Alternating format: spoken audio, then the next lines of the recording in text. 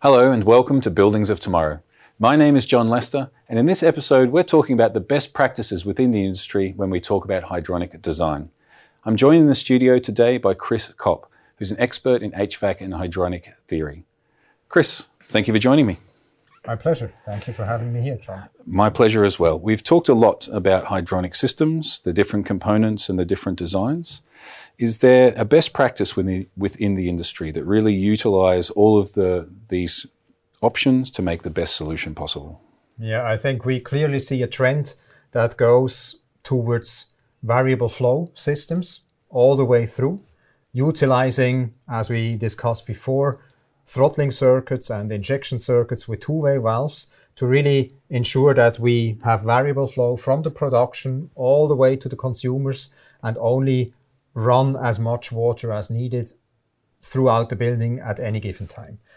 Of course, there are owners of buildings or operator of buildings that take that step even a little bit further, go a little bit to the extreme, you could say, and say, we want to have variable flow all the way across the system with one pump, if possible, and really only work with throttling circuits throughout the building, which is kind of a radical approach, but when you think about it, if you only move as much water as you need, if you don't have a lot of pumps in series to each other, you have a very efficient and a very energy efficient system. Okay, so we see people within industry now really taking the theory to the extreme and only doing variable flow and relying on the fact that this variable flow, and the system around it will be able to make the changes required to deliver the energy it looks. Mm-hmm. Absolutely. And if this approach to design works well, what does this enable these people in the industry to achieve? It really allows them to run their buildings in an overall very energy efficient way. But it also has some things that need to be considered, right? You cannot go and just select common parts without further thinking. You really have to maybe be a little bit more careful when you design your system. For example, you have to be more critical by selecting the right heat exchanger with the right temperature spread, maybe making not compromises on it and pay a little bit more so they don't have a lot of resistance.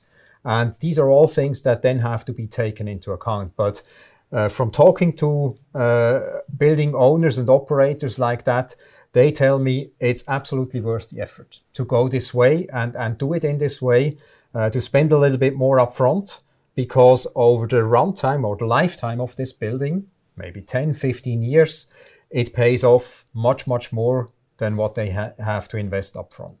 But it's not so easy, because I also hear that they say, this is a simple approach, but it's kind of new, novel, and a lot of people in the industry, be it people that plan buildings, be it people that build the hydronic system parts, for them it's brand new and they're kind of hesitant to say, let's do it this way. And sometimes they really have to force them to do it the way they want it, because it's new and people say, yeah, we have done it always in a different way. Why should we change now? We know it works. But they are very convinced that this is the way to go. And I think we also see that across the industry, the move towards variable flow systems is here, also supported by pressure-independent control valves, by valves that measure the energy and add some smarts to it. That goes clearly in that direction. And I'm glad that people out there taking it a little bit to the extreme, because I'm convinced that only this way we can make this change happen.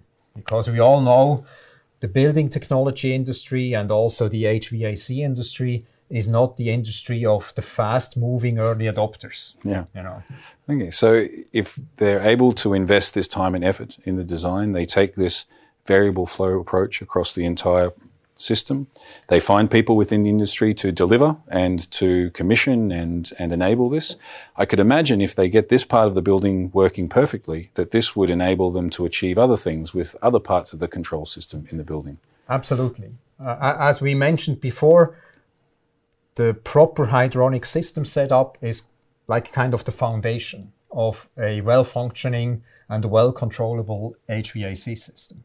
So if we do that right, if we have the right consumer circuit, variable flow everywhere, we can then build on top of that with proven building automation functions, which there is a whole set available that works well, and then can really achieve demand-based control between the production, across the distribution, all the way out to the consumers. And I think this is kind of the top goal, is really to do demand-based control, only deliver what's needed at any given time.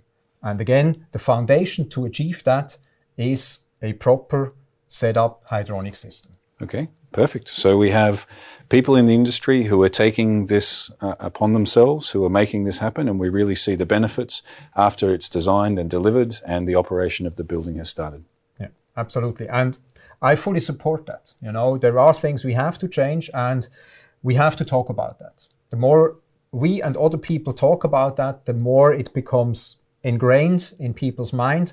And with that, we will be able to make this shift within the industry towards this variable flow approach. So it's all about variable flow.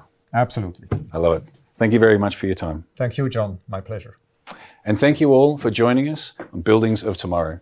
Please like, share, and comment on this episode, and also subscribe to us here on this channel. I look forward to seeing you again soon.